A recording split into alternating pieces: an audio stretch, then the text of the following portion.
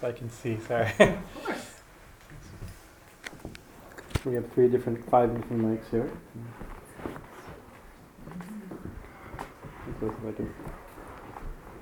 Thank you. It's a weird position, but I'm just trying to make use of the space here. Okay, we got 5 books.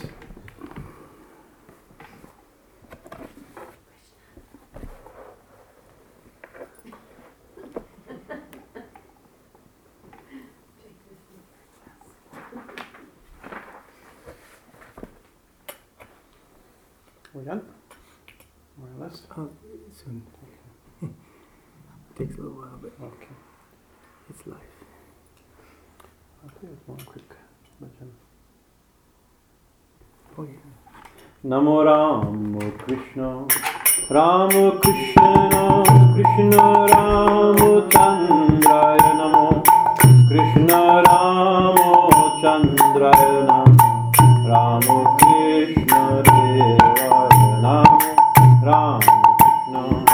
Rama Krishna Krishna Rama Chandraya Namo Krishna Rama Chandraya Namo Krishna Devaya Namo Yuga Avatar Namo Sarvadeva Devaya Namo Yuga Avatar Namo Sarvadeva Devaya Namo Sarvadharma Samanaya Sarvabhava Rakshaya Namo Sarvadharma Samanaya Sarvabhava Rakshaya Hare Krishna Krishna Krishna Hare Hare Hare Rama Rama Rama Hare Hare Hare Krishna Krishna Krishna Hare Hare Hare Rama Rama Hare Hare Hare Krishna Krishna Krishna Hare Hare Hare Rama Rama Rama Hare Hare Hare Krishna Krishna Krishna Hare Hare Hare Rama Rama Rama Hare Hare Krishna Krishna Krishna Hare Hare Hare Rama Rama Rama Hare Hare Krishna Krishna Krishna Hare Hare Hare Rama Rama Rama Hare Hare Jai Ma Jai Ma Jai Ma Jai Ma Jai Ma Jai Ma Jai Ma Jai Jai Ma Jai Ma Jai Ma Jai Ma Jai Ma Jai Ma Jai Ma Jai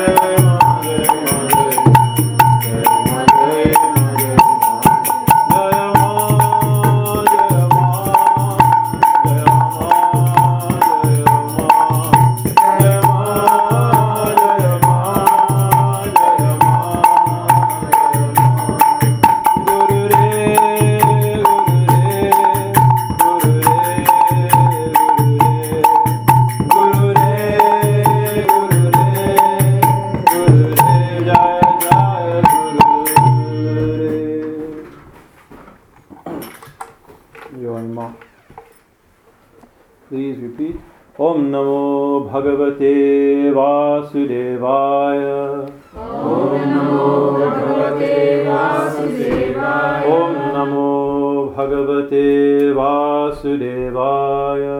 Om Namo Bhagavate Vasudevaya. Om Namo Bhagavate Vasudevaya. Om Namo Bhagavate Vasudevaya.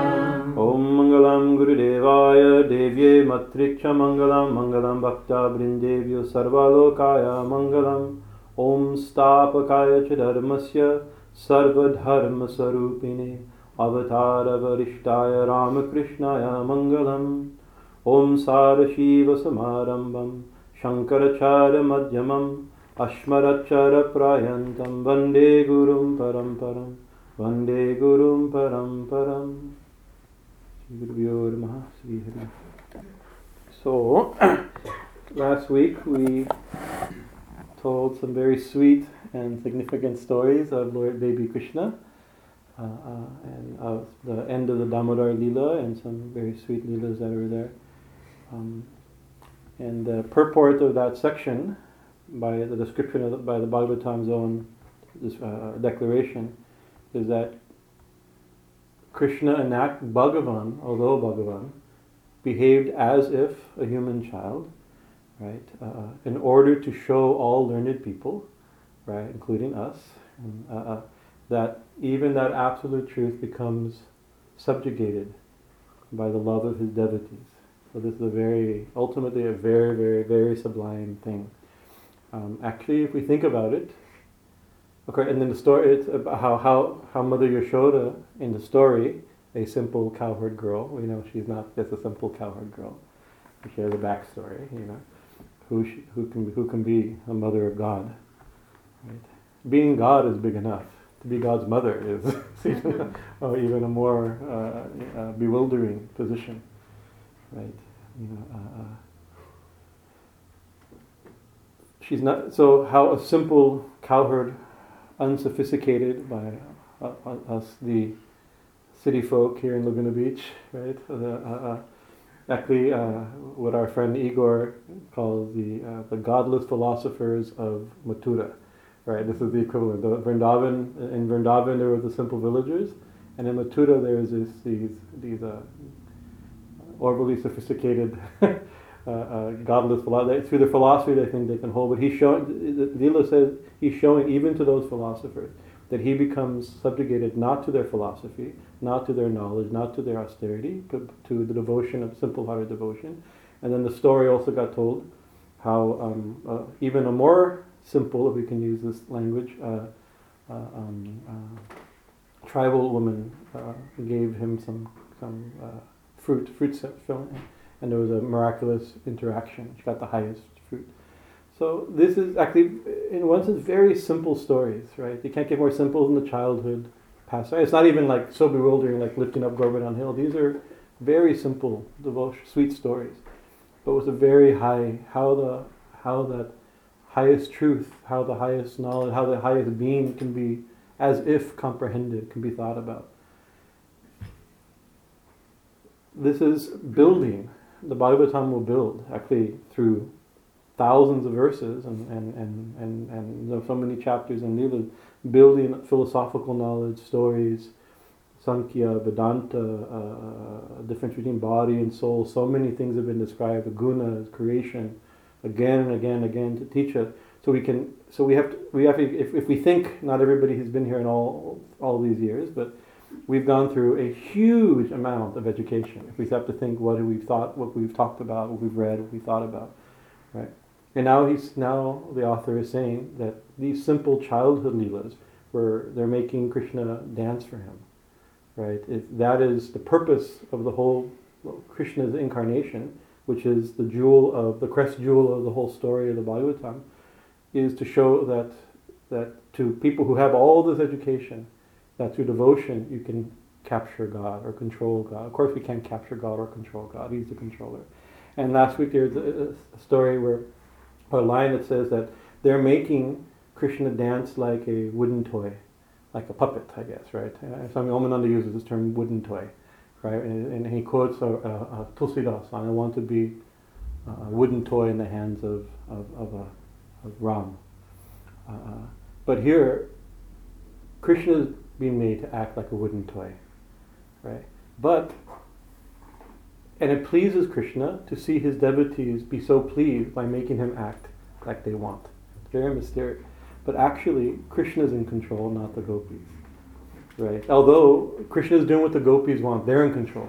But Krishna is in control, right? So they're the wooden toys. They're the wooden toys, thinking the action that Krishna is doing to the gopis is making them think that Krishna is acting like a wooden toy. There's many things, we can... And this is setting things up to sweeter and more advanced leelas, ultimately peaking with the Rasa Leela and the Ratha theology, where the inconceivably high conceptions and the type of union and devotion with God that we can't easily describe is going to be described. So it can be very easily misunderstood. And it's set up in the Bhagavatam at a very peak moment, kind of hit in the heart of the Bhagavatam. Even if you're reading it from beginning to end, it will take a long time to get to it, or to speak of years and describing it and teaching it and meditating on it. Even just to read it straight would take 7, on the 6th day maybe you'll get to it, reading it many, many hours a day, Bhagavad Sapta tradition. But it's just reading it doesn't mean we can describe it, and you can read it, we can hear it, and I can describe it, and we can, oh, that's beautiful, we can understand it. But we can't really understand it. The gopis couldn't understand it, right? The rishis can't understand it. It even said that even the rishis can't comprehend it, right? And so we have to be a little humble. I'm not quite sure how I'm studying, because what I want to talk about isn't this, but this is a springboard. It's still a springboard, because as we go deeper into these stories and into this reality, it's actually it's not the simple village girls or the simple cowherd girls or the simple tribals. It's the most advanced topic, right? The hardest to understand, the hardest to catch, right? And it requires, like we know, the story says, all the gopis, they were rishis in their past life, right? And Yashoda herself was and Nanda and Nanda Maharaj were great yogis who did tapasya in order to get this understanding or this experience, right? So we read it and think, oh, well, you also understand it. To see how simple the gopis were. By simple devotion, Krishna becomes controlled by us as if, right? And then a few pages will keep getting, story gets sweeter and sweeter, and finally we can get to, God, Swami's been reading for years, and we finally get to the Rasa Leela. Now I can fully, it's like, we can read it, but we can't understand it, right? It's not that easy to understand. It requires, to use Sri Ramakrishna's language, tapasya. He said actually that with these eyes we can't see God, right? With these fingers, with this hand we can't touch God. With this mind we can't think of God. He says we have to have he uses language through austerity, through practice, through refinement, through sadhana, through years of devoted practice, right? The heart becomes pure, the body becomes pure, the mind becomes pure, and then we have new eyes, right? Krishna says, when Arjuna wants to see the universal form, Krishna says, we can't see me with these eyes. Here, I'll give you, Divya Chakshu, right? I give you divine eyes. So with those divine eyes, he had the universal vision of Jesus, of Krishna. Jesus himself, it says in the Gospels that, I'm not sure in the Gospels, the New Testament, or later another book in the New Testament, that if with these eyes you also can, if your eye be dual, your body should be full of dark. With a single eye, if your eye be single, you see. It's a different way of seeing, a different perception. And so Thakur said you have love eyes, right? Love senses, love touch, love tongue, love ears, right? So these ears you can't hear, right? You can't even hear the mantra properly with these ears. With these eyes, we look at Ma, right? We see her. She can't be more obvious, except maybe, an open-eyed vision of her chasing you around with a sword. Maybe that would get your attention as more. But here she is. She's obvious, right? She's right here. The temple, everything is designed to focus our attention, right? And we see her, but we don't really see her, right? although we really see her, we're only seeing her. Of course, we talk about this a lot. We're only seeing her, but we can't really see her.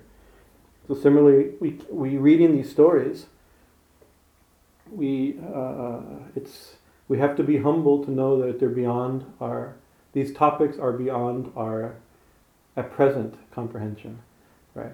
So our Guruji, Swami Omananda, he says very often, he says sadhana has only one purpose. He says and Swami Turiyananda pounded on this, Thakur's disciple. He says God has never been attained by japa and meditation, because God's not something to do. He's God, right? We can't buy him a certain amount of japa and you get God, right? You can buy rice and milk at the store. You can't buy God vision. It doesn't work this way, right? But he also said, without japa and meditation, nobody's seen God, right? But it's not the japa and meditation that made them see God, right? So what happens in japa and meditation, other aspects of sadhana, is that we purify. It says, Guruji said that the purpose of sadhana is only manas shuddhi, purification of the mind. That we'd expend that, because by mind, the yogic conception of mind is bigger than in the Western idea. It's the mind, the heart, the intellect, the sentiments, the body, the soul. We use that language, purifier. It's to purify ourselves. What happens when we're pure, if we can use whatever that means right now, then Sri Ramakrishna used a beautiful example of a magnet and a needle. Right? A magnet is, by nature, a magnet draws a needle. Right? It's automatic. Right? So what happens if the magnet is not being drawn to the needle? There's two main reasons that I can think of, maybe more, but I can think of two we talked about today. What are the reasons? If a magnet's not being drawn, if a needle's not being drawn to the magnet, what's the cause? Anybody can guess a couple causes? Backwards, the polarity. That's too scientific. Yeah, it's something actually being turned away from it. Right, that's one thing. If you're not looking in the right direction, you won't be pulled.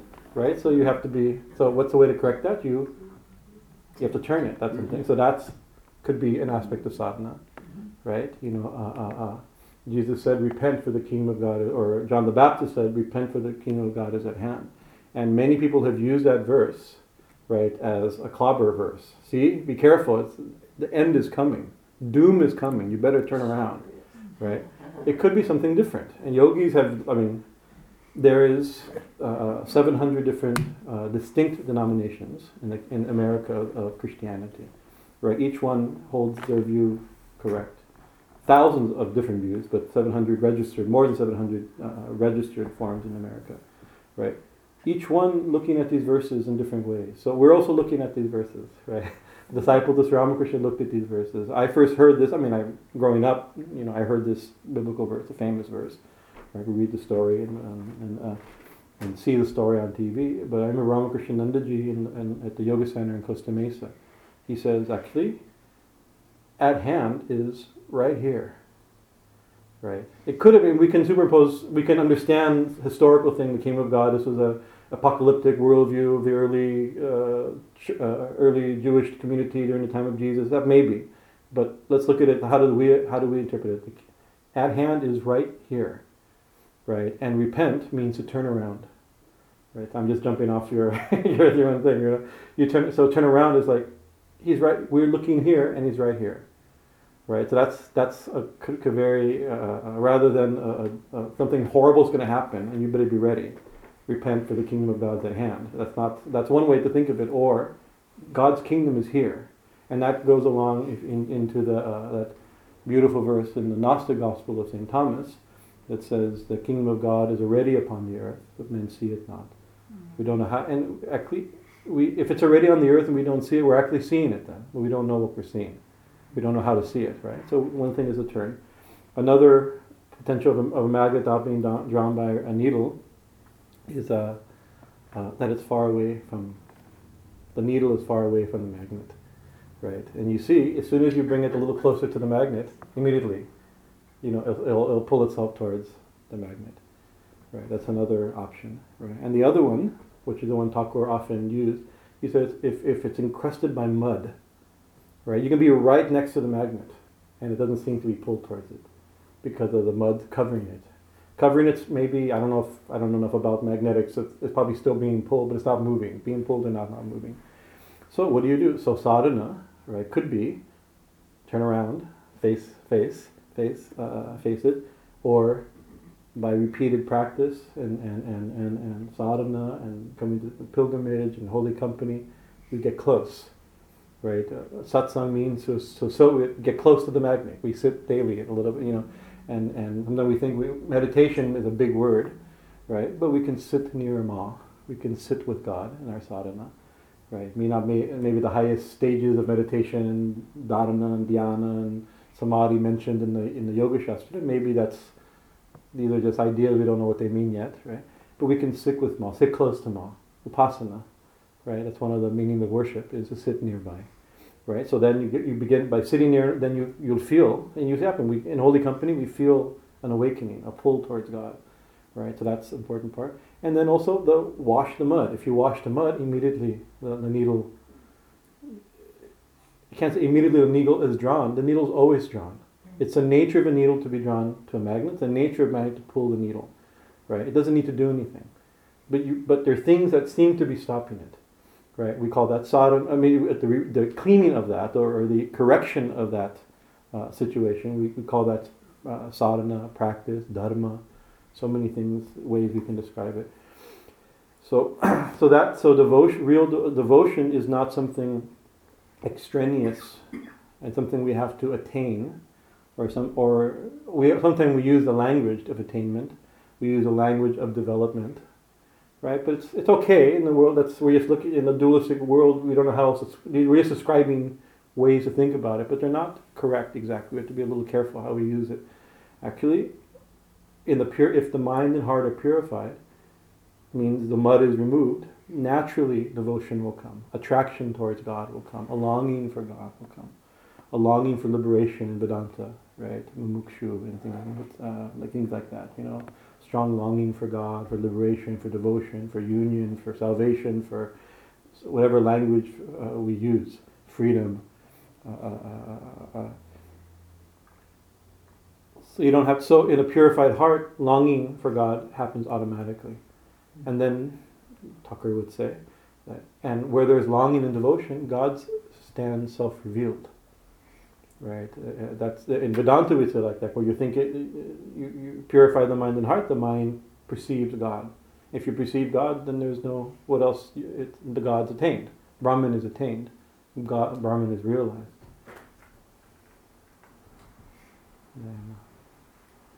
Daima.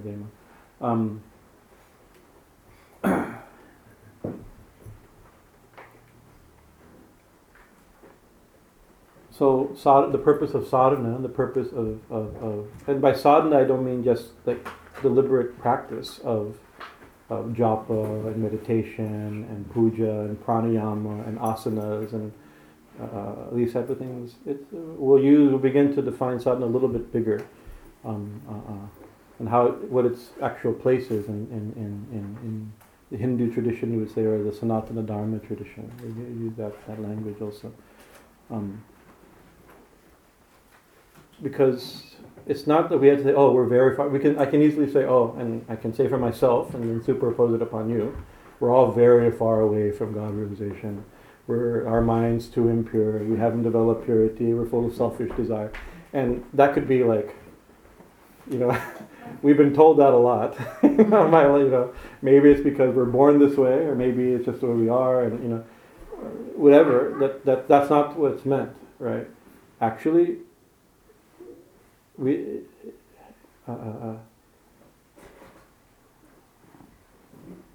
of the big statements, there's not in Hindu, Swami Vivekananda, in his opening talk of the Parliament of Religions, he coined a term from the Upanishad. He translated a term from the Upanishad, Amrita Putra, right? And he said, children of immortal bliss. That's his language, right?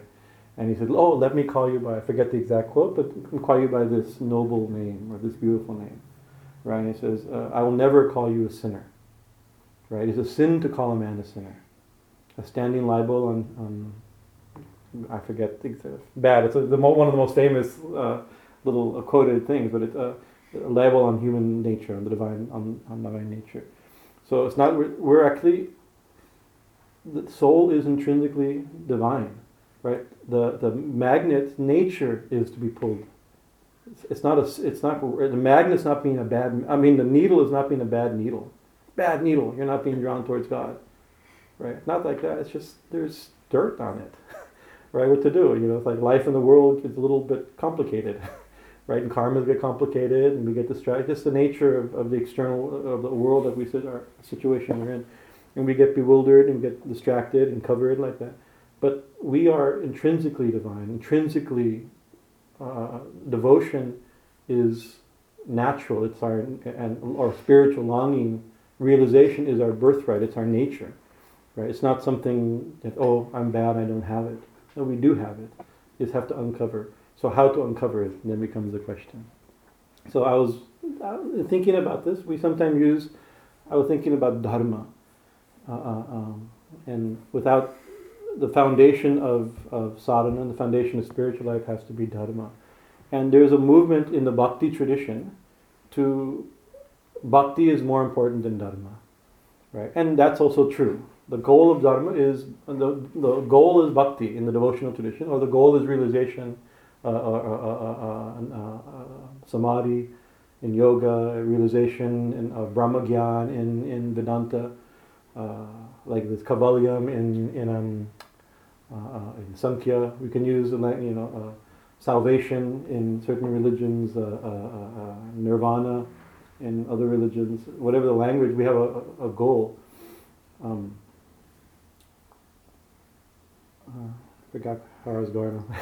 I talked myself into a circle. Got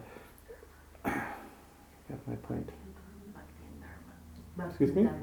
Oh, thank you, Dharma. Thank you. Dharma. So that is the goal. So all the rules and regulations and scriptural principles and restrictions and duties and all the ways we can define dharma, right? One of the definitions is duties, right? That's like, yeah, right? The liberation is the opposite of that, right? Freedom, not obligation, right? So freedom is the goal, devotion is the goal, union is the goal, ecstasy is the goal. And the devotional traditions, in the exuberance of the saints and the mystics' realization, they leave dharma far behind. Right? Dharma was the foundation. They jumped from, once you've jumped, then the foundation can be left behind. You've built something on top of it, right? Or jumped off of it, right? You put up a ladder, you got the ladder and you jump over, right? The ladder, you don't need to hold, I have to follow dharma. I hold on to the ladder, right? So, but there's a danger in those traditions. There's a backlash, or what is it with medicine? There's you take medicine, there's no result. Side effect. There's a side effect of this, right? The side effect is that sometimes our emotional zeal, right, with a little ego attached to it, right, we lose track. If it's separated from dharma, it's a very dangerous, because then you're jumping off a ladder that doesn't have all its legs. Then it's a dangerous jump, right? And we've used this line before. It's the way I think about this very much, is that there's foundation. And if you build a building without a foundation, you're building an accident, right? Not a building. A building will fall if you don't build a foundation properly. What to speak of no foundation, even an improper foundation, not a strong. So sometimes a good building is more foundation. When we build something here, half the time we just put in a good foundation. The building comes quickly. If the foundation is good, the building comes quickly. So there's other movements that have tried to reconnect dharma and bhakti. Right, the emotional excesses and flights and reveries but also ground. Because what happens if it's not ground like that? Then you have somebody who's like, oh, that's just God. I have to love God. It doesn't matter what I do, right? And then it doesn't matter who I hurt. You can see how it doesn't matter what I say, right? It doesn't matter what I post. To use a modern language, the new system, right? Who I insult, right? So then because what all that matters is I love God. That's true. All that matters is you love God. but it also matters. It actually does matter what you say, what you post, what you do, who you hurt, who you help, who you feed, who you steal from, if you steal from. These things actually do still matter, because devotion comes in a purified mind and heart. And so if you have all these symptoms of an unpurified mind and heart, and then you show the devotional feeling or expression, then you have to think that there's some mismatch, a building without a foundation. I don't know if that's a real thing, right? Actually, there's no such thing as a building without a foundation. It looks like a building, but it can't be a building. Buildings have foundations, right? And so verse that I still remember, I had this little pocket paperback, not a very attractive thing, of the New Testament in high school, right? And there's one line, it's like, wow, right? It says that it's like John, the second book of John. I forget, it's one of these little side books, I remember. And it says that he who says he loves God and hates his brother or his neighbor, I forget what like that, know that person is a liar. So that's a very big statement, right? That means that the two have to match, right? It says, I love God, but I hate people. That's something, but something we may not like people, but you can't. But hating is not a symptom of love of God, right? And we've quoted this the Sufi mystic Rabia, one of her famous. There's only 3-4 verses that have been left by her. Most likely, she composed so many things, but only a few fragments are left. One of which, Swami Chaitanya quotes this a lot, that's where I learned it. And somebody asks, Rabia, do you love God? He says, yes, I love God. He says, do you hate the devil? He says, no, I don't hate the devil. That we learn, love God, hate the devil, right? That seems to be like an appropriate place to start with modern religious life or ancient religious life, right? He says, why is that? He says, because in love of God, God has removed all hate from my heart, right? So that didn't exist in her mind anymore. Right, so that's, I think, to me that's a symptom. He who loves God and hates his neighbor. He who loves God and hates the devil is a liar. You can even use that to use Rabia's standard. It's a high standard, right? Such mystics, they embarrass us. Shouldn't shame us, because we're a little embarrassed when we compare ourselves to the standard of such saints, right? When we read the mystics and saints, and so it's a long. So we use this term dharma, and the like. So what is it? And there's a movement now to reclaim supposedly the original name for Hinduism, Sanatana Dharma, right? The eternal or universal religion, right? And I also like this name. Hinduism also is historic. I mean, we know it's an external given. Claim is that it's given by outside people people on the other side of the rivers. The Sindhu mispronounced Hindu, and that's also true. That's historically like that. But doesn't mean it's not a good name. The beliefs and religions, traditions of that area is called Hinduism, or the religions of the Sindhu, or the Hindus, right? And even Chaitanya Mahaprabhu in the Chaitanya Charitamrita, he's described the Muslim religion and he uses Hindu religion to describe, right? So but we have to think, what is it meant by? That's just a word. We can use a word to describe anything. Right, so it's not. I'm not against the use. It's a convenient word, right? People like Sanatana. They say it's the original definition. But the thing is, Sanatana Dharma is not the original definition of Hinduism. There's no original definition of Hinduism, I don't think. Right? Hinduism is very complicated. It's a very vast and contradictory and multifaceted tradition. Right? But within Hinduism, whatever we call that mass of beliefs that came out of the fertile plains of the Indus Valley, right, and moved into the Ganga Yamuna plain, we can describe that group of ideas that isn't Christianity, Islam, Jainism, Sikhism, and Zoroastrianism. What's left, we call that Hinduism, right? But within that, there is Sanatana Dharma. The scriptures do use the term, but not everything within the religion is described as Sanatana Dharma. Right, so dharma, we have to understand what dharma. Dharma is an untranslatable word, not a one-word translation. Many translations many words are meant. So dharma sometimes means religion. Dharma means righteousness, live dharmically. Dharma means duty. in a modern Hridayananda Maharaj, when Hare Krishna ISKCON sannyasi, he in a very modern way he says it's dharma means justice, and that's a very modern idea, like social justice. That's dharma also. That's not an incorrect. It's part of the spectrum. I don't think it's the original use, because the idea, that aspect of the idea had not developed in modern times. It's a modern conception, right, of rights and justice, right? But that's also within the realm of dharma. I think the ancient world was more the duty side rather than the right side. But that's been unpacked as the age has unfolded and culture has changed and developed in its own way.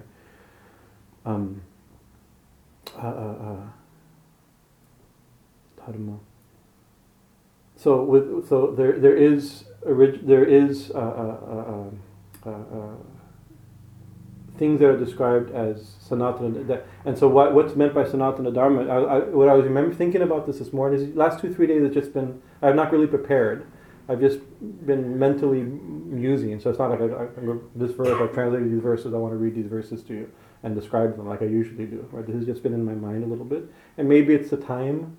Right, it's a very unsettled time in the world and in America. So maybe this is my way of internalizing an appropriate dharmic response to the situation that the world and our world seems to be adapting to. I don't know. How do I say? So a verse came to me. I say, I remember Yudhisthira, and this is back in, I think, in Skanda 7. This is a long time ago. And I tried even to listen on our podcast, right, to listen to it last night. But because of the fire and all this, and we had all kinds of drama, it's like, I think I heard 3 minutes. In my sleep, maybe I learned something. I heard my old talk from many years ago. I don't remember. I don't have my original translation. It was too long ago, and I couldn't, and I didn't. I slept. I super subconscious read it, into my.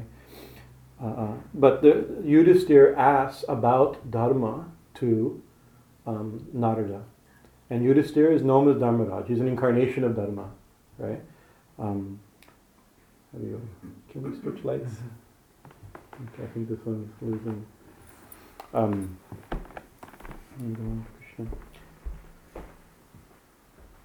And so in it, I remember he asks, because Dharma, I said, there's no one word. It means duty, it means justice, it means principles, it means righteousness, it means all kinds, religion, means all these things.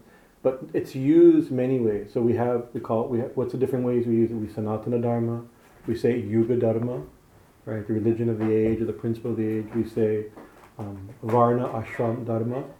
This is the duties or principles or guidance for the different Varnas and Ashram. Varnas are which badly translated is caste, that of the Brahmanas, the Kshatriyas, the Vaishyas, and the Sudras.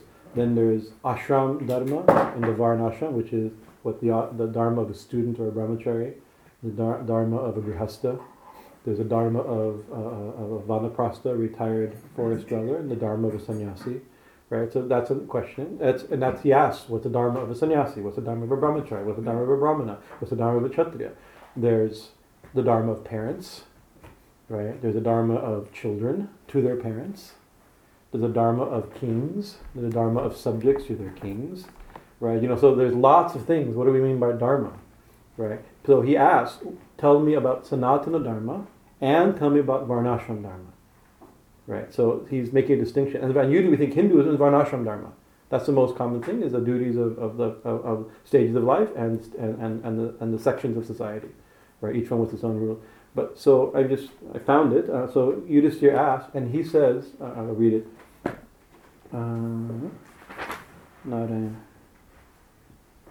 So he asked, Yudhisthira said, O worshipful one, speaking to Narada Muni, I wish to know about the eternal religion, or here the translation of Sanatana Dharma, of man, together with the practices of life according to the laws of Varna and Ashram.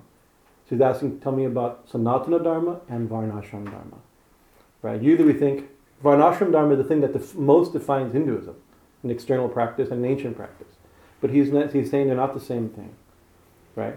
So Sanatana Dharma is the eternal principle, and one of the definitions, which I'll say it later, about the eternal religion of man, together with the practices and ways of life according to the laws of Varna and Ashram, by means of which we can attain knowledge and devotion. So both of them, the goal is to attain knowledge and devotion. Right? You are the son of Brahma, and among his sons, the one noted for austerity, practice of concentration, perfection, and spiritual communion.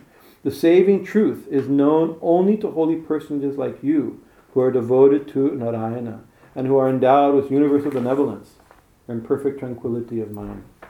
Already many things are described, right? This is not a class on these verses, but this is like, he knows Dharma, both Varnashram Dharma and Sanatana Dharma. Why? So his quality is that he loves God and hates his neighbor, is a liar, hates his brother is a liar.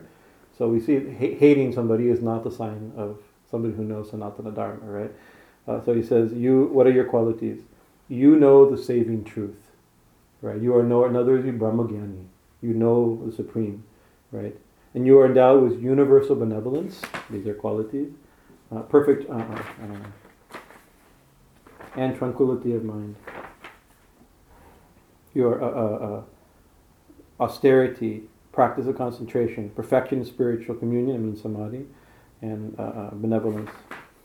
Narada said, saluting that Supreme Being, the birthless one, the teacher of the world, I shall expound to you the eternal religion of man as I heard it from Lord Narayana himself, incarnating himself by a part of his as Nara Narayana, the son of Dharma Prajapati, by his wife Murti.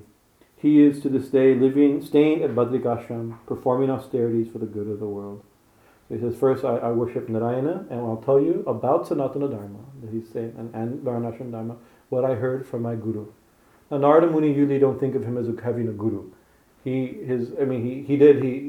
had a spiritual awakening due to taking some prasad in the previous life of holy men, and in this life he woke up, he had a vision, he went into the forest to do austerity, and he had a vision of Narayana. And wow, imagine, you get a little bit spiritual awakening, you do tapasya, and you get a vision of God. And God tells you, you'll never see me. In this life, you won't see me again. Right? As the ecstasy and the absolute agony. But, remember, purification of heart leads to spiritual awakening. That longing to see him again, the pain of separation completely washed the mirror of the mind or the heart, or washed the needle of the soul or the heart. And so in his next life, he was born basically a rishi. But still formality is there. His guru, according to the story, is Nara Narayana, who lives in Badrikashram. Badrikashram is a place, you can go to Badrikashram in Himalayas. So Badrikashram is considered to be not just that, like you can go to Kailash and you won't see Shiva. There's Parvati, there's Kailash and there's Kailash. And there's Badrikashram and there's Badrikashram. Right, where Nara Narayana is still doing tapasya. And Nara Narayana is a very mysterious being. He's Nara Narayana. Nara means man, and Narayana, you could say, is the Lord of men. There's more significance to his name. So it's God and man. So actually, we are all Nara Narayana. Right? We have our human nature, the soul, individual, and Narayana, Nara and Narayana. So, in other words, by his own practice, his own purification, this knowledge came to him. Maybe he went to Badrikashram and these two twin sages taught him this, right? Or by his own meditation, these things, by his own practice, by his own realization, these teachings came to him, the understanding came to him. The worshipful Hari, the supreme embodiment of all divinities, is a source of Dharma. This is a very important line. Hari is a source of Dharma. And we'll come to this later. There's a verse in the end of the Vishnu Sahasranama that says the same thing. That the source of Dharma is Achyuta. And we'll understand, hopefully we'll get to there. I mean, I've really talked in a circle beyond what I thought. But he is a source of Dharma. Also, what has been given to me by men of spiritual illumination, established in the supreme truth, is considered as authority. Another statement. People who have realized the truth, their statements are authority. Right? People who have realized the truth, which means Hari or Achyuta in this text, right? They know Dharma. Right? The authority of we always think, what's the ultimate authority in Hinduism? Or it's Sanatana Dharma, like it's the Vedas. Right? But what the Vedas, I've stepped for a few verses here and there, the Upanishads. I haven't read the Vedas. I went to school for this. Right? I'm on a raised platform speaking Vedic truth. Right? The Vedas are almost incomprehensible. Right? We have the gist of the Vedas in the Upanishads, the essence of the Vedas re-described in the Gita. So we have our access, but the Vedas describe the truth that's realized by sages. Right? So whatever's in the text, the realization of a rishi, the realization of a saint, right? That is authoritative, established principle. We'll get back to that. By the practice of dharma, man attains. By the practice of dharma, man attains peace. Or humans attain peace, right? So this is one of the symptoms. And you can see a lot of religious practice does not bring us peace, right? Even religion very rarely brings us peace, right? This is the sign real dharma brings peace, right? The practice of the following 30 virtues and disciplines is the common dharma of mankind, which brings on man the grace of the Supreme Divine. These are, this is not Varna. So the next chapters, for many pages, is on Varna and Ashram, right? The ascetic way of life, the Brahmin's way of life, the household way of life, the king's way of, the royal way of life. It's many hundreds of verses. And we skip some. Actually, the sections on brahmacharya and sannyas, back there, I skipped. I find them varied because I read them all the time because I'm supposed to, like a mirror, like, no, it doesn't quite look right. You know, this is our standard, right? Right, but we spoke mostly on Grihastha because our audience primarily is Grihastha, so the beauty and sublimity of Grihastha ashram, the duties and principles and aspirations and glories of the Grihastha life, we try to describe. Although I have no immediate experience, we can describe the text. But before doing that, he mentioned his definition of Sanatana Dharma.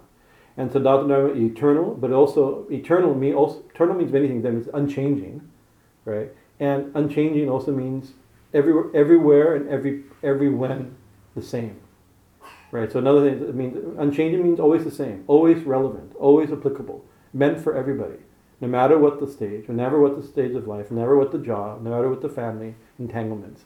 Right, so I'm just going to read his list just to give a little gist of this is Sanatana Dharma when we use the term, according to Narada Muni, spoken to Yudhisthira, who himself is an incarnation of Dharma. First one, Satyam. I don't have the Sanskrit here, but I remember some of it. Some of them are. The first is Satyam. Satyam, compassion, daya, tapasya, austerity, shud, purity. I think it's the tiksha, forbearance, viveka, discrimination, control of mind, control of the senses, avoidance of inflicting of pain on others. Interesting unfolding of this term. It means ahimsa, but not just not killing another, not causing harm. Continence, brahmacharya, charity, scriptural study, integrity, contentment, service of holy men, gradual withdrawal from works and rituals with selfish motives. Most of our work we discussed this today in our class, right? We work, it's called sakama karma. We work.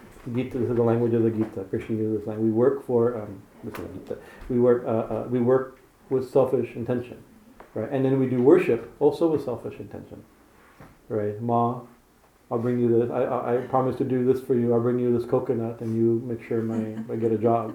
And Ma thinks, oh my God, I really want a coconut. I better get him a job. this is how, if you think about it, it's a little silly in a certain sense. But this is natural. Ma wants us to. Actually, it's good that we come to Ma with a coconut. And she'll say, oh, my boy is giving me a coconut, I should give him a job. Yeah, maybe, we hope, right? But it's a gradual development, right? Slow by little. That we cannot help work with a little bit of attachment and expectation. And we worship also with attachment and expectation. But slowly.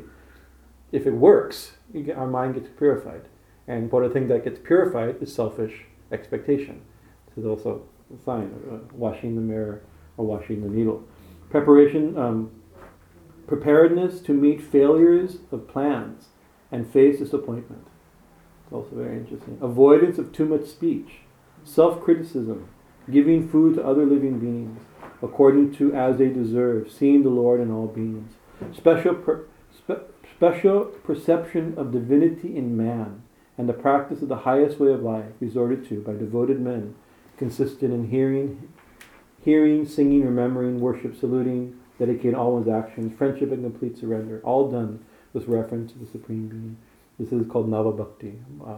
Shravanam, Kirtanam, what is it? Kirtanam, hearing, chanting, hearing, remembering. What is it? Shravanam, Kirtanam, Smaranam, like this, right? Befriending, worshipping, like this. That's introduced by Prahlad in the text, but here again mentioned, right? Special perception of divinity in man, and the patience and the practice of the highest way of life resorted to devoted people, consisting, in other words, filling the mind with God, worship, seeing God in man, the self in man, including this man, your own person, right? If it's not all beings except me, all beings, Yadevi Sarvabhuteshu, including you, can start where we are, right? But in all, so that's the thing, is that the God that we're worshiping, the God that we are trying to realize, the God that we want to love, have union with, be saved by, all the different languages, disappear into, whatever the language of our aspiration, right? That same being is in everybody, right? So the thing, one who says he loves God and hates his brother is a liar.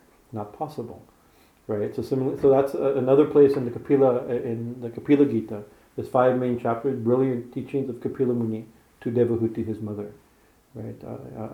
And I think it's an ignored verse in the Bhagavatam. Swami Raghunatananda, he was one of the great presidents of Ramakrishna Nagar.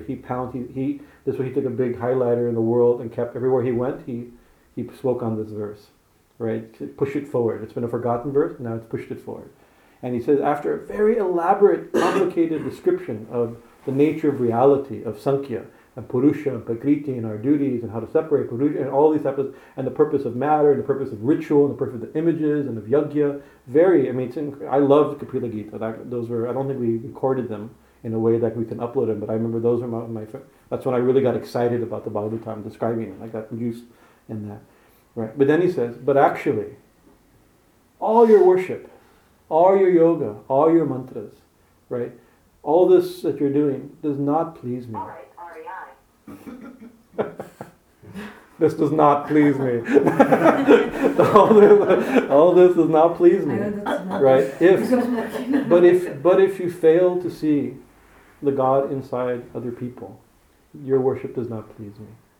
That's him speaking as Sri Bhagavan Uvacha, Kapila speaking as incarnation of God or a realized being in that voice, right? The God that we're all worshiping, whatever our religion is saying, all your worship, you can do puja perfectly, mantra perfectly, kirtan beautifully, right? Go on all pilgrimage, give good money in charity, serve sadhus, like all this is good.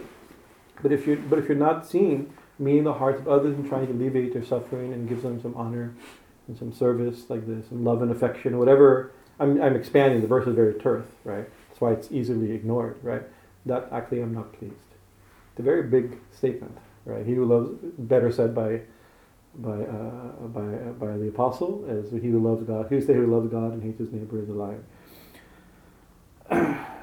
So, and then he starts, now the twice born, meaning the Brahmins should do this, and the Kshatriyas should do this, and the Sannyasi should do this, and what they should wear, what they do, what they should say, how to control their speech, all that's given. These are the details of Dharma, right? But this is the description of Narada Muni's description of Sanatana Dharma. This is applicable to everyone, everywhere, even now here, right? So if we can get very caught up in Varnashram Dharma, in Hindu Dharma, right? I'm a Hindu, right? Or I'm a Christian, and we have to defend, we have to protect this view in our legal system, or whatever the thing is, right? But this is the important, and these things are not things that can be legislated, although societies have the right to try to adjust to them. That's natural in life.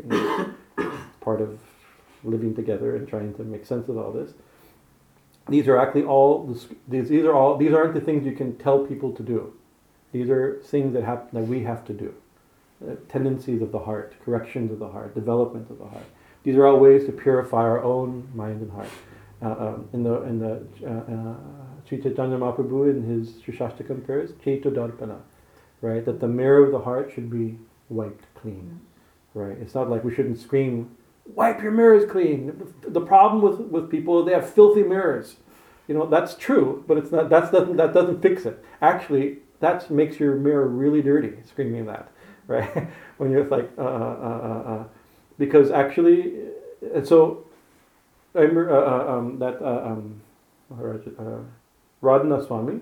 He spoke at Shivananda Ashram in Rishikesh, right? And they asked him, Swami, many years before, he met Swami Chidananda, the great saint, disciple of Swami Shivananda. And Swami Chidananda asked Radhana Swami, you please speak on this. This is my favorite verse. And this is this first verse of Chaitanya Shastakam, especially this line, right? And then he came back, and that there's no recording of, but there's a photograph of that meeting, right? He spoke like that. And more recently, it came on YouTube. He was in Rishikesh, and he was asked to speak by Swami Vimalananda, the successor of Swami Chidananda, as the president of Divine Life Society. He said, Guru Maharaj, you like this verse? And so I'm asking you, again, please speak on this verse. So now we have a recording of it, right? And he said, oh, it's also my favorite verse, I remember, right?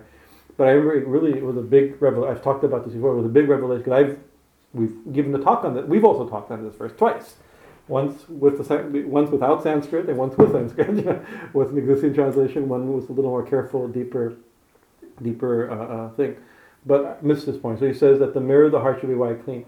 So what do we think by this? When we wipe the mirror,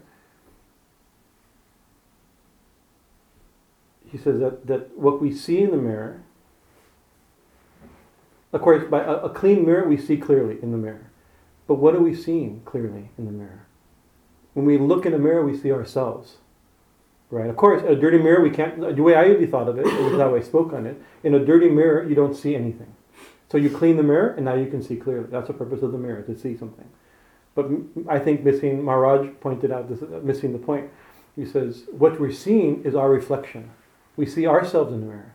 And if you see your reflection in a dirty mirror, what do you see? A dirty you. Right? It's like that. Again, all sadhana is mana shuddhi.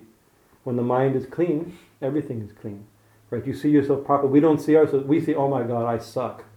Right? We look in the mirror. It's like, oh, I'm a horrible person. I have so many desires. I'm not very nice. I have whatever. You're like, we see, because we're not seeing the mirror. There's dirt on the mirror, and we see that person in the mirror is covered in dirt. Right? But the person's not covered in the mirror, as dirty as the mirror can be. The person looking in the mirror is completely unaffected by it. But we can't see it. So by sadhana, you clean the mirror, and all of a sudden, oh, I'm not so bad after all. Mm-hmm. Right? Actually, the scripture says, like, the soul is described as brilliant like 10,000 suns. Right? That's very different than I suck. Right? And everybody else must also.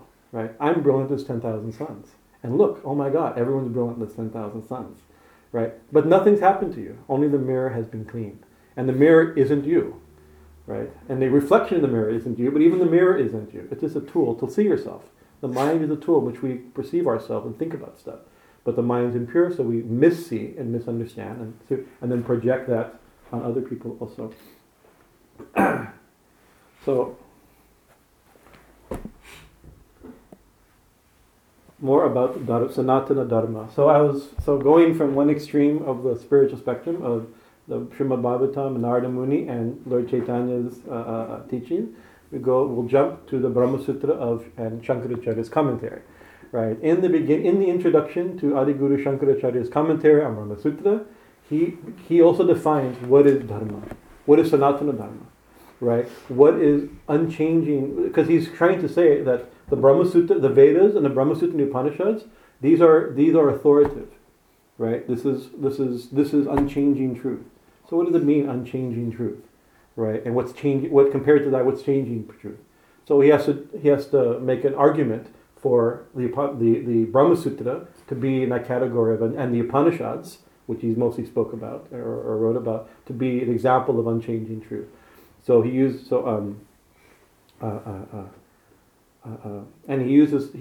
term tattvam. Tattvam means truth, right? The essence of something, the truth of something, right? And mattam, right? And mattam, he's using mattam to be like opinion, right? View. Right? And opinions aren't wrong. I can have an opinion. My opinion can be very accurate, but it's changeable. It's not absolute.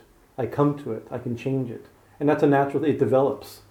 my understanding, my view, my opinion. So that's different than tattva. Tattva, he's saying, is unchanging. He uses this term, vastu tantra jnanam. Right? What is that? Tattva is vastu tantra jnana. Right? Vastu, he's comparing vastu also to this matam. Vastu, he describes as Thakur uses that term also. It's like, he says one should discriminate. I'm just remembering, in our working was trying to understand Thakur's original Bengali. He says you must discriminate, right? What do we discriminate? Between the essential and the non-essential. Between the substratum reality, the unchanging and the changing, right? And he uses the term vastu. The same thing. The vastu is the unchanging or the existing. Another way to say it. That which always exists. Now, Vedanta and uses a particular definition. We say, this book exists. Sorry, I'm not saying not the Bhagavatam. The Bhagavatam eternally exists. That's not what I'm criticizing. But the book exists. This microphone exists. So it's real, right? That's not what's meant by real in Vedanta. It's a specialized definition, which means that which always exists, right? And it's always reliable, right? It never changes. It never comes into being and doesn't cease to be. So that's the tattva. Right here called Vastu Tantra Jnanam, that truth, that knowledge which is pre-existing or ever existing or already existing, obvious, right? And then he uses his own, Shankaracharya uses words to describe it in his, it's not like verses, it's his dense commentary. So I just pulled some words out, and I'm scared of the Brahma Sutra, right? So it shows you I've gotten a few pages into introduction of Shankara. I haven't gotten past a few introduction, right, in my own study of it says Kartum akartum ayantaha kartum na shakyate. Not capable of being created, right? And not capable of being destroyed. Not capable of being set aside. Not capable of being changed into something else. So that's everything we experience has been created, can be destroyed, can be set aside, and can be changed into something else. Right? That's everything we see. So to find the vastu is not that easy. The unchanging truth, that can't be created, can't be destroyed, can't be set aside, can't be changed into something else, right? We use terms like immutable, eternal, unchanging, undying. There's terms like this, right? So that's the truth being described in the Brahma Sutra, right? According to Shankara, and he's saying this is the truth that's given in the Vedas, right? Especially in the cream of the Vedas, the philosophical cream. He describes it he holds it the Brahma Sutra, and he compares that to Purusha Tantra Jnana. Right, so they have Vastu Tantra Jnana, the truth that's unchanging, right, and therefore I think we can simply discover it. It's already there, right. We don't have to come up with it, right. Create it, develop it, preach it. We have to realize it, right. It's like an example Shankara gives in other places is, we've used this example many times because it's the classical Vedantic example of a snake. We see a snake in a dark night like this, right? In a semi-moonlight, we see a snake coiled. And especially in India, where there's number one cause of accidental death is still snake bite. So snakes you look for snakes. And if you look for snakes, you see snakes, or potential snakes, everywhere. In a world where there's a lot of snakes that can kill you, you see snakes everywhere, even when they're not, right? That's the nature, right?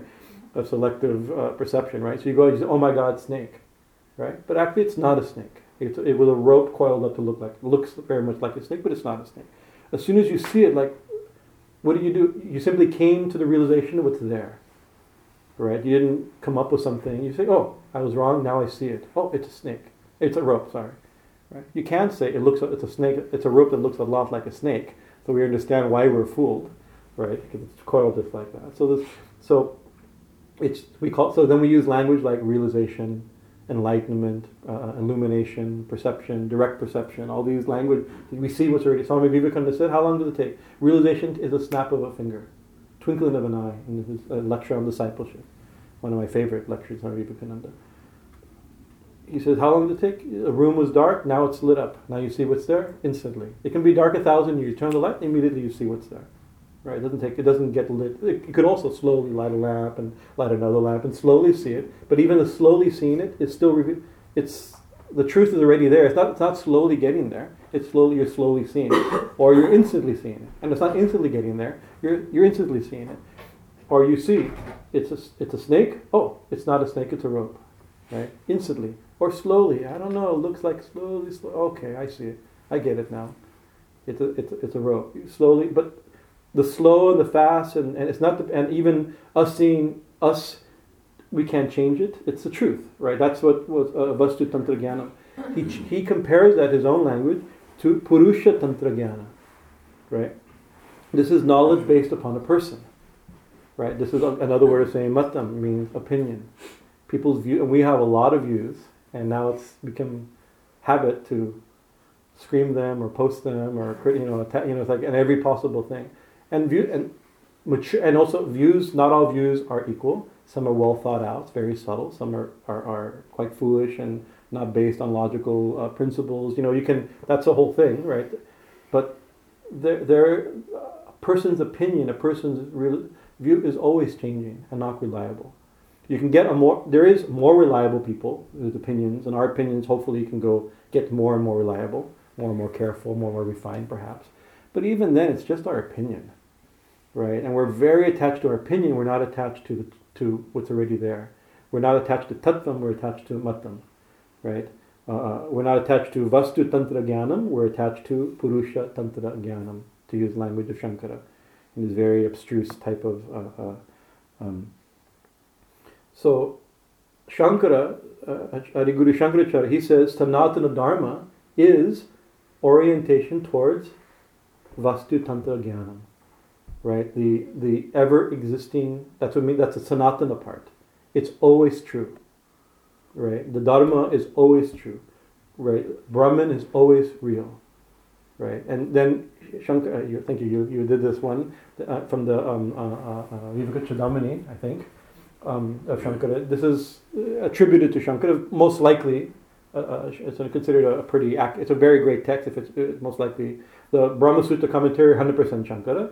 The Vivekachudamani, like 90% likely Shankara.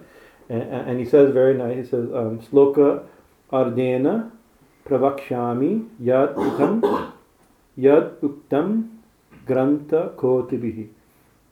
Sloka ardena, in half a verse. Half a sloka, I shall tell you what's told in millions of verses, in all verses, right? All the verses of all the scriptures, all the Vedas, and all the I shall tell you in half a verse. This is Shankaracharya because he's focusing on Vastu, on the self-evident, ever-existing, non-changing truth, the reality, right? So therefore, he can make a very tight statement, and this is the foundation of his non-dualistic school of philosophy. It's a big thing.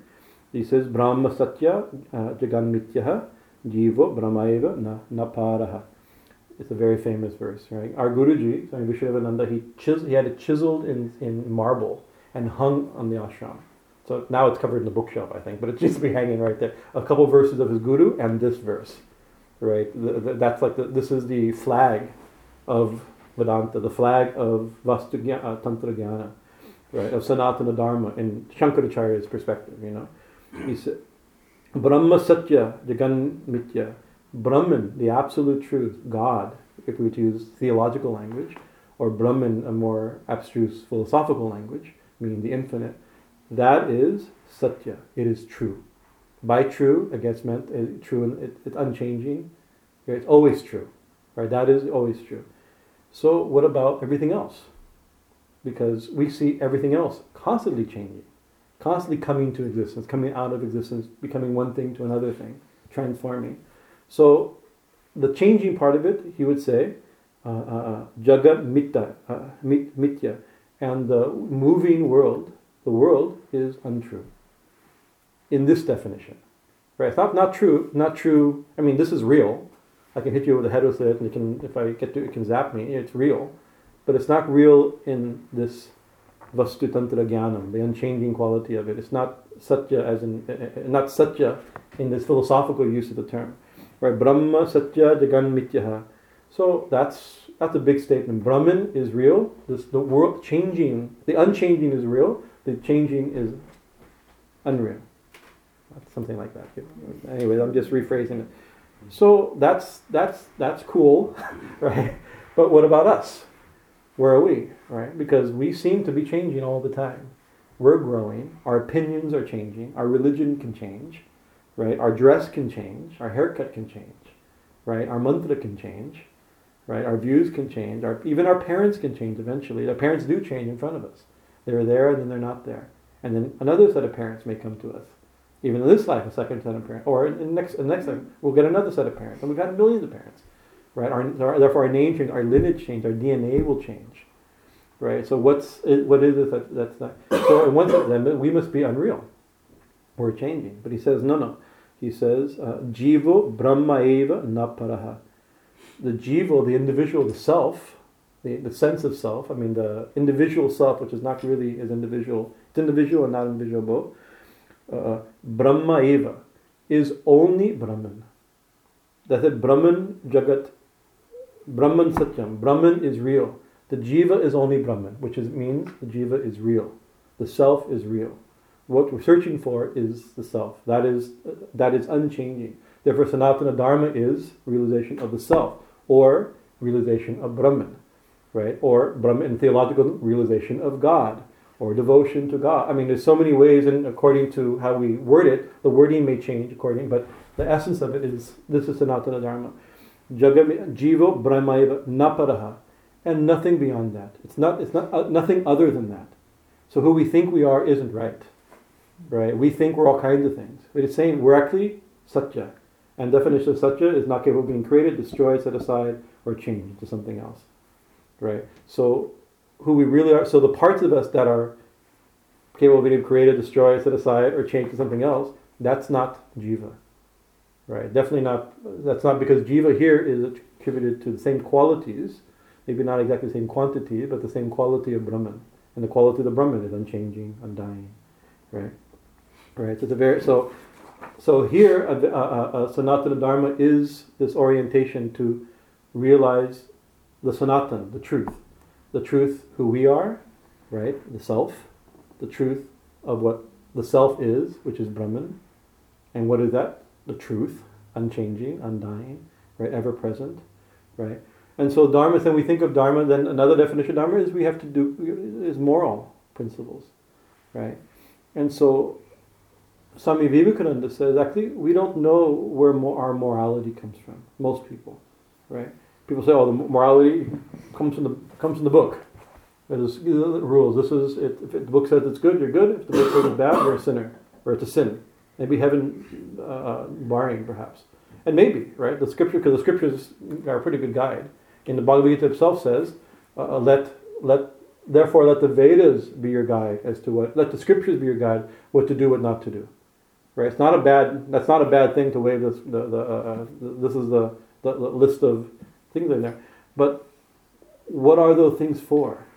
Right? It's the purpose of it is to realize the self, the unchanging amongst the changing. Right? That's within us, within everybody. We say Ya Devi Sarvabhuteshu. Right? Vishnu Mayati Sapsita. Namastasya.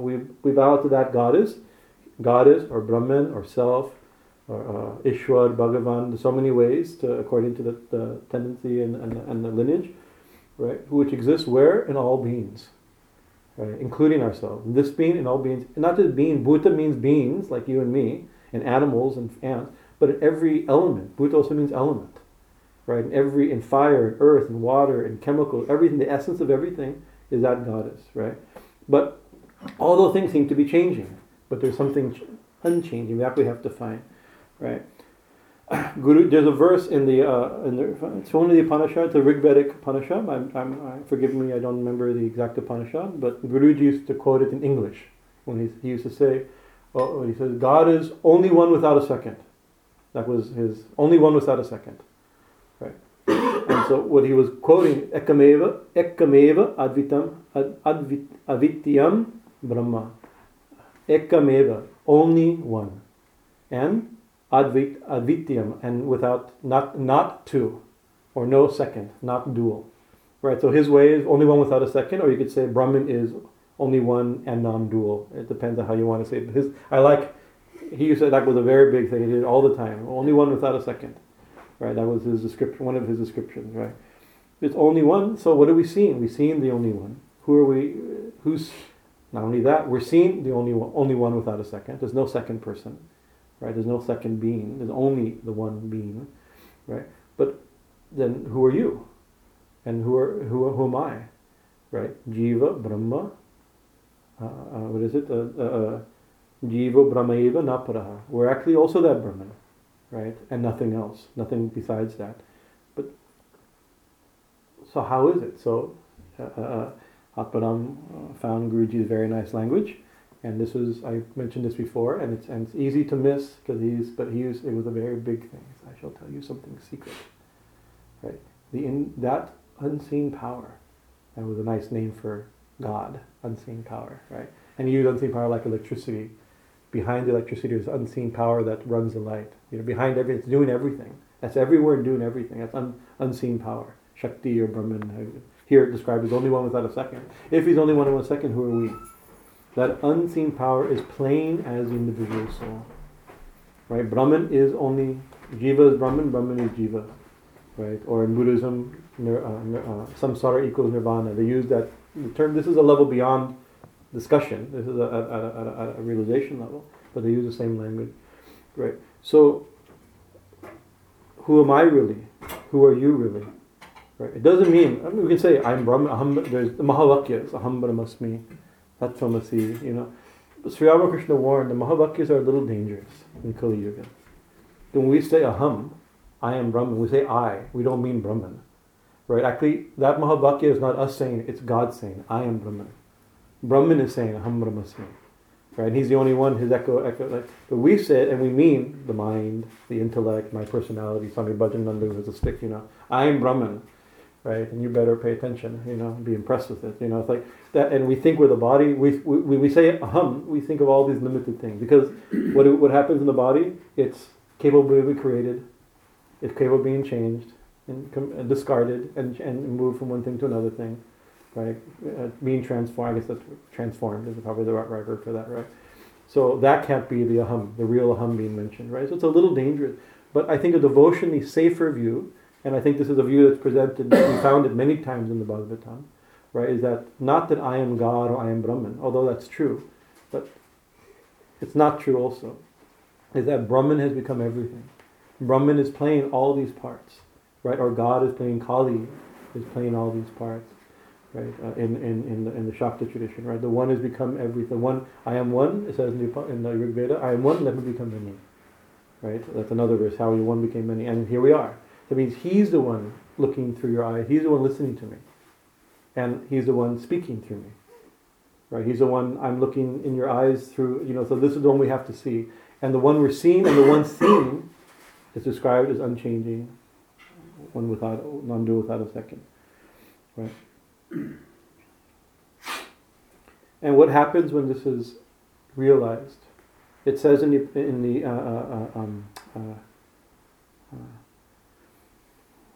where would it be? I have a verse, I forget. Maybe Mundakya Upanishad, perhaps. It says, Sa eva esha mahan ajja atma, starts. This self, right? Mahan atman, this great self, right? The great self, our great self, right? What's our quality, right? Ajja atma, the birthless self, right? Never. So that starts like that. Oh. When Swamiji says, "Oh, children of immortality," right? It means without death, but also means anything that's born will die. By saying it doesn't die, it means it does not born. Bodies come and go, the self is unchanging, right? This is the language, right? So it says, Sava Esha Mahan Ajja Atma. That is describing that great birthless self. What is it? Amaro, Amrito, Abhayo Brahma. It's a beautiful language, right? Amaro means it's undecaying, right? Amrito means undying, right? Or it means nectar, but it means immortal, without death, Amrit, right? And Abhayo, and without fear, right? So and Brahma. So it is, what is that Atma, that great self, right? The birthless self. It is, the great birthless self is also undecaying, immortal, fearlessness, and Brahman itself. And we could take Brahman to be the infinite, or Brahman to be, it's the infinite, right? It's not just a quality, it's a description of the name of the infinite. Abhayam hi vaya Brahma bhavatu ya evam veda. Abhayam vi hi vai brahma bhavatu. Ya evam veda. One who knows. What happens when you know this? When you know the self. The self. What is that self? The self that is birthless, undecaying, immortal, deathless, fearless, and Brahman itself. Right.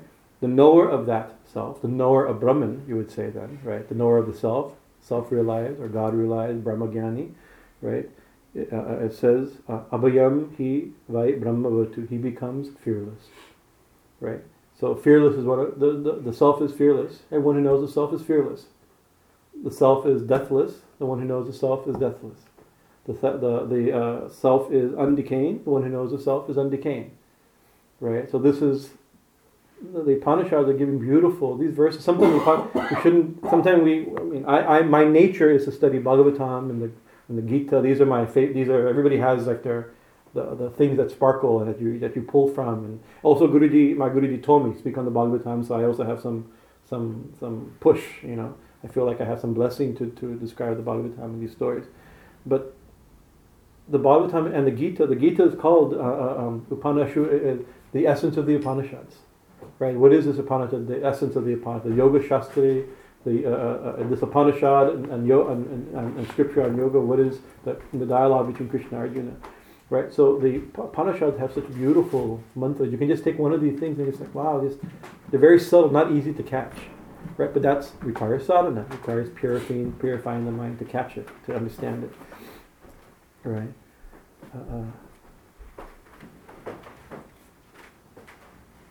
In the Gita, Lord Krishna says, Mamatma Gudakshesha. Gudakesha is the name for Arjuna. Sarva Bhutasha Stitaha. Amam Atmaha. O Arjuna, I exist as a self. Right? I am the Atman. Krishna himself is saying, I am the Atman. Where? Sarva Bhuteshaya Stitaha. Established in all beings. So you see, even the Gita, these are big underlined verses. I call them underlined verses. These are big statements. Right? There's a lot of things to get you to get this point. Right? I am the inner self of all beings. Yadavi sarva bhuteshu. Right? So then, what is so?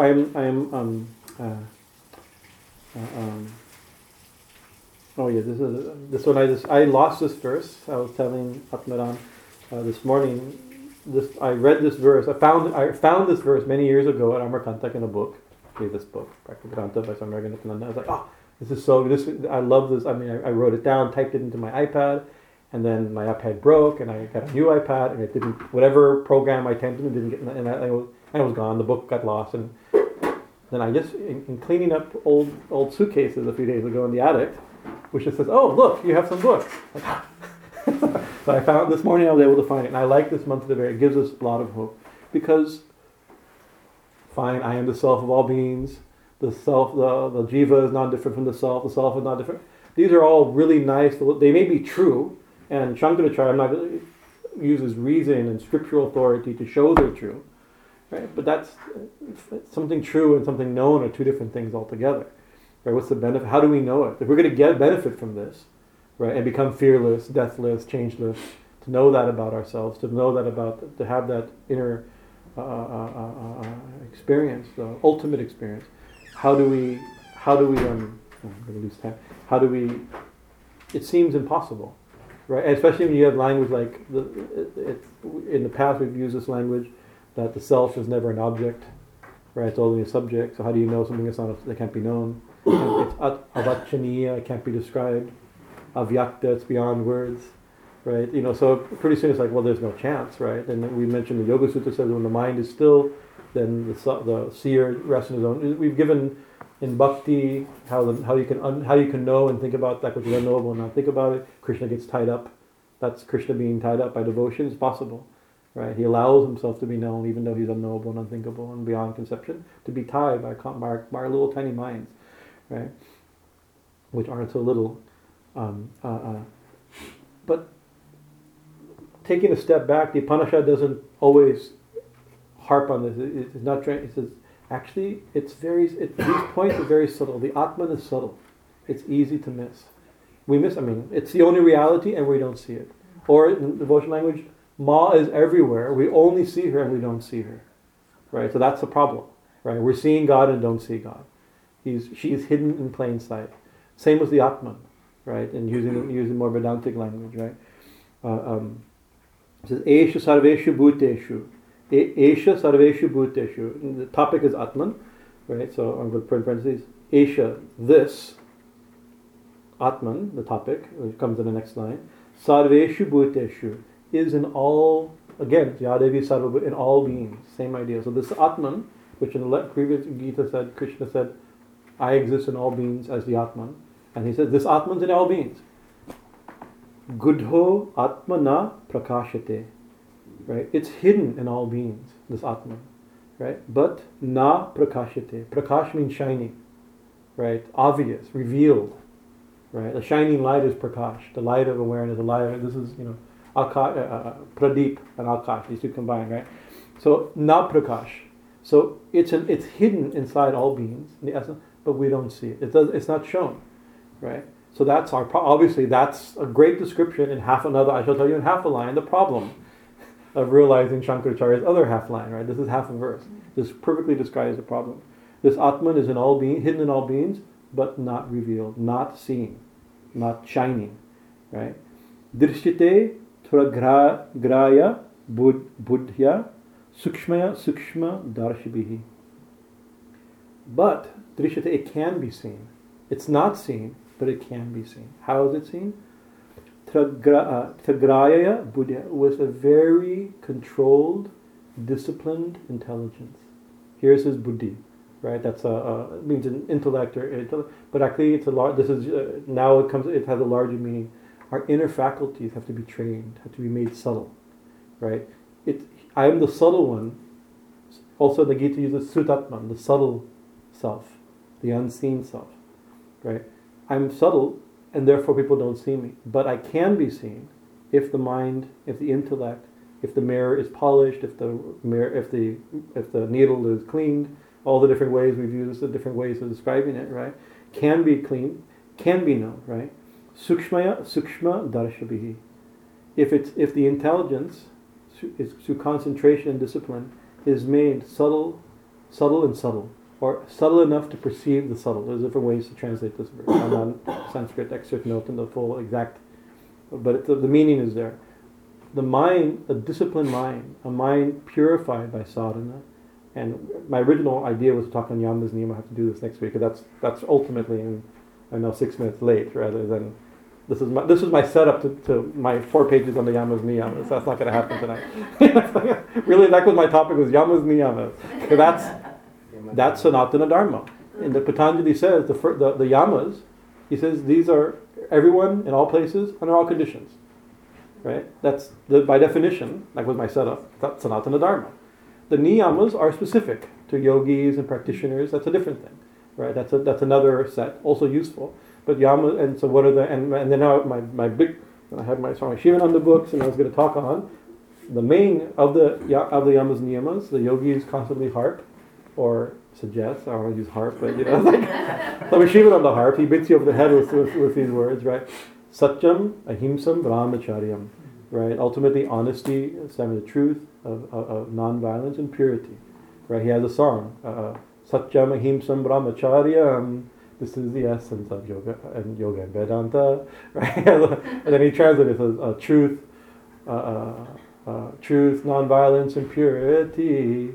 This is the essence of religion and spirituality. He makes it fit somehow, you give him credit like that. But it's a powerful. Ultimately we can think, and actually that was my. We'll develop it next time, but to bring this out, how to make the mind subtle, how to be dharmic, what is Sanatana Dharma? What is Sanatana Dharma? Is the action, the behavior that lets us realize the Sanatana, the eternal, the unchanging, the everywhere present, all the time, right? And we have lots of other things that support Dharma, different types of, we have to do our duties and all the things and our stages of life and like that. But the essence has, and so that it can be summarized. Swami Shivananda summarized. Our Guruji also used these same words. Satyam, ahimsa, brahm. Actually, it says ahimsa, satyam, brahmacharya, right? But that is the way you purify the mind, how you make it subtle. But also requires great subtlety of mind to practice, because it requires so much attention. Right? Even the rules, big Dharma Shastra rules, how you brush your teeth and which way you sit, which way you point your head when you sleep, and which hand you use when you eat, and all this type of stuff. What part of your fingers you pour water out of, right? Although even all those rules, they have their purpose also. They have their purpose to bring very refined attention, remembrance, right? And this is sukshma darshana, when the intelligence becomes very refined, very careful, and you careful not to make mistakes. You're amazing. Like the first ahimsa is always mentioned, and the Buddhists say ahimsa parama dharma. The Jain say it's also the Mahabharata says that people say, oh, this is the introduction from Buddhism, right? People say that this term, it's a Buddhists and Jains introduce it. It's said 23 times in one chapter in Mahabharata. Ahimsa parama dharma, ahimsa parama this, ahimsa parama that. Ahimsa, it's not just it's there in traditional Hinduism also, in the Puranas and Mahabharata. But that is like one principle. With again, one who hates his brother and loves God is a liar. What does it mean? What's ahimsa is like, you have to be so careful, so controlled, so refined in knowing the effect of your words and your actions, right? So you don't make a mistake, right? That's a great way to purify the mind, clean the heart, right? Purify the intellect, make it subtle to perceive what's there, right? It's very good practice, right? Or satyam, truth, amazing. We make one thing, we lie. That's another thing, right? Now it's become fashionable to lie, right? Expedient to lie, right? But that's a very Sri Ramakrishna. He said actually in the Bhagavatam, the four legs of religion, the last leg of religion that's standing is satyam, and so we do in people's homes. The most common puja is Satyanarayana puja. Narayan in Kali Yuga is Satya, so the Padma Purana says. He says in other ages he was worshipped in all kinds of, but actually in this age the only way we can worship him is Satya. Even he says that if you want to be happy in this world, in Kali Yuga, Satya, right? But Satya includes brahmacharya. Satya includes ahimsa, right? It's a very long, and your words have to. And even Gandhiji, he didn't say, God is truth. He said, truth is God, right? He put the present. He said, better even if God tells me to lie, I shall accept the truth, not God. Truth is more important. In this age, that's a script. He didn't make it up. It's in the scriptures, right? Narada Muni asked Lord Narayan himself taught Narada Muni. Narada Muni taught the rishis and Nanya Saranya, and we get it this way. And I'll come to your house and do Satyanarayana Puja if you want, right? This is the way it works, right? It's been passed down, the stories about the power of keeping your word. But Sri Ramakrishna also, he said actually, one time there's a story where Swami Brahmananda came to him. And he said, and that time young Ruckle, and he says, I can't see your face properly. It seems covered in clouds, right? And he says, did you do anything? Did you do any sin today? Any wrong thing? He goes, no, I came from school. I came straight here. I went to school. I met with my friends. I came straight here. He says, something. I can't see your face properly. Of course, Thakur, every word has some deep meaning, right? Right, and so he's not a regular person. And finally he says, did you lie at all today? He goes, no, I didn't lie. Are you sure? Even joking? And he said, oh, yes, telling a story. I made a joke and told a lie. Well, that's why I can't see your face clearly. Right? This is interesting. This is, maybe Thakur can see. He's seeing through your face to the lie. So obviously you can see his face clearly. But this is dust on the mirror. Right? That has an effect. Or even a joke. And so there's a difference between a joke, but something when you're like, even when you're like, you tell a story, but when you purposely like fool somebody, it's more like that, right? Because you see, if you don't know the effect of what suffering that will cause, embarrassment that will cause, then because even at the break of satya, it's a break of ahimsa, right? And also with your friends, these are people you love, isn't it?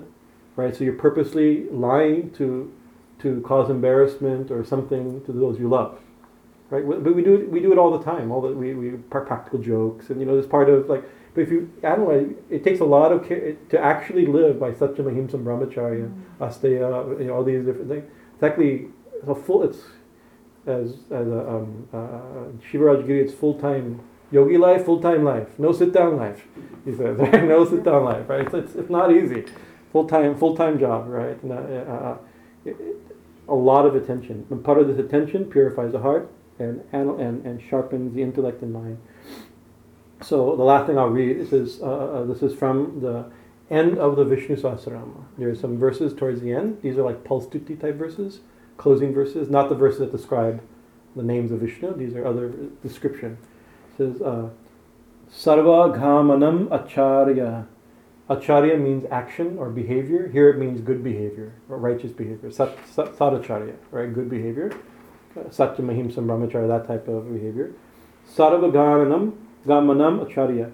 Good behavior is based, all the scripture says about behavior, that behavior is pratamam parikalpate, is given the foremost importance. Pratamam parikalpate. So all the scriptures say that good behavior is the most important thing, that we also believe. Achara prabhava dharmaho. And good behavior is established, or comes from, that's a better word, dharma. Right? So it's based upon the dharma. And then it says, dharmasya prabhu achyutaha. And where does dharma come from? Right? Behavior comes from all the scriptures, all religions, all saints, all rishis, all saints, all mystics say, all gurus say that good behavior is very important, the most important. And good behavior is established, has its foundations in dharma. And dharma, its foundations, here is its Prabhu, its Lord, its God, in other words, who created where he comes from, right, is Achyutaha. It's a name for Vishnu. It means, this is the Vishnu Sahasranama, so it's naturally a name for Vishnu. But it means the imperishable. Again, the unchanging, deathless, birthless, changeless, right? So by this careful application, by careful bringing consciousness into every action, and trying our best to, out of love and nonviolence, out of honesty and careful and accuracy, gentleness, and purity, and seeing others purely. So Sri Ramakrishna quotes Tulsidas. I haven't found it in Tulsidas, but he quotes Goswami Tulsidas. I haven't found it in the Ramayana, in Tulsidas Ramayana, but it must be there, or a Bengali rendition of it. Tulsidas says, if speaking the truth and seeing other men's wives as your mother, right? Or we can translate that, that's it. Tulsidas, with all his greatness, is definitely from the male perspective, that we know from reading. It's a prima devotional hymn, but it's very gendered specific and many times doesn't translate well into modern culture, some of the statements. But this one we can easily say. So, or seeing any men other than your husband, speaking the truth and seeing other man's wives, other man's wives as mother, right? Or other women's husbands as sons. Whatever work like that. In other words, seeing them purely, not lustfully, respectfully, right? If that doesn't get you God, right, then let the whole world know Tulsi is a liar. So he bases his whole reputation on two principles, right? And we know there's incredible content in Tulsidas Ramayana. It saved Hinduism, or Sanatana Dharma, by the cries of Jai Shri Ram. North Indian, that's what kept religion alive in North India during a very difficult time, right? We can attribute that by bowing to Tulsidas. Inconceivable his benefit, what he did.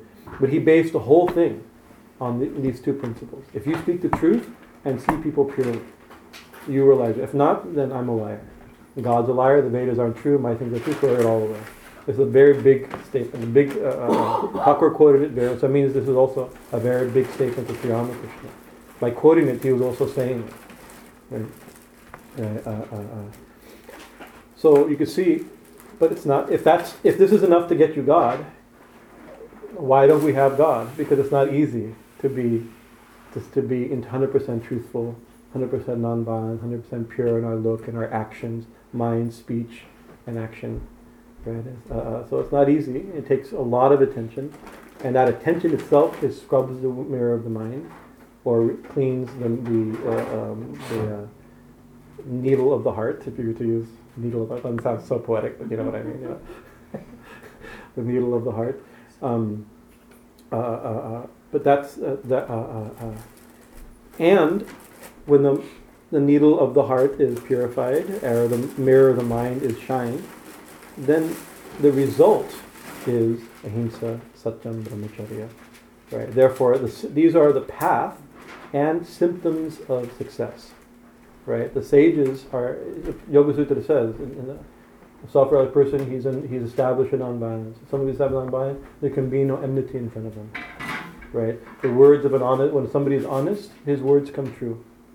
Right? These are all descriptions. We think, well, these are all magical things we love. These are the siddhis that the yoga. These are the results of. This is the truth. Mana shining. Right? So, real nonviolence, real brahmacharya, and real satyam, real dharma can only happen. It's a symptom of realization and liberation, realization, pure devotion. But it's also the way to it by careful. That's called sadhana, right? It's called siddhi. It's the perfection and the practice to attain that perfection. So we'll leave it there. I'm a little late. Thank you for your patience, and because it was a big thing. I didn't have like a talk prepared. It's just thoughts that are how to bring out the thoughts. Give it my best shot. Thank you for your conversation. It's late, so my also idea was, I thought really, my foolishness, I should know better, is I'd quickly go through this, right, get to yamas, niyamas, we never really discussed those things, right, and then we can have a discussion, because this is a good topic for discussion, right, so, anyways, instead we shall do arati. That's the thing. Jai Ma Kali, Jai Kali. Hari Om Tat Sat, all online. If anybody's online on a Saturday night, it should be out.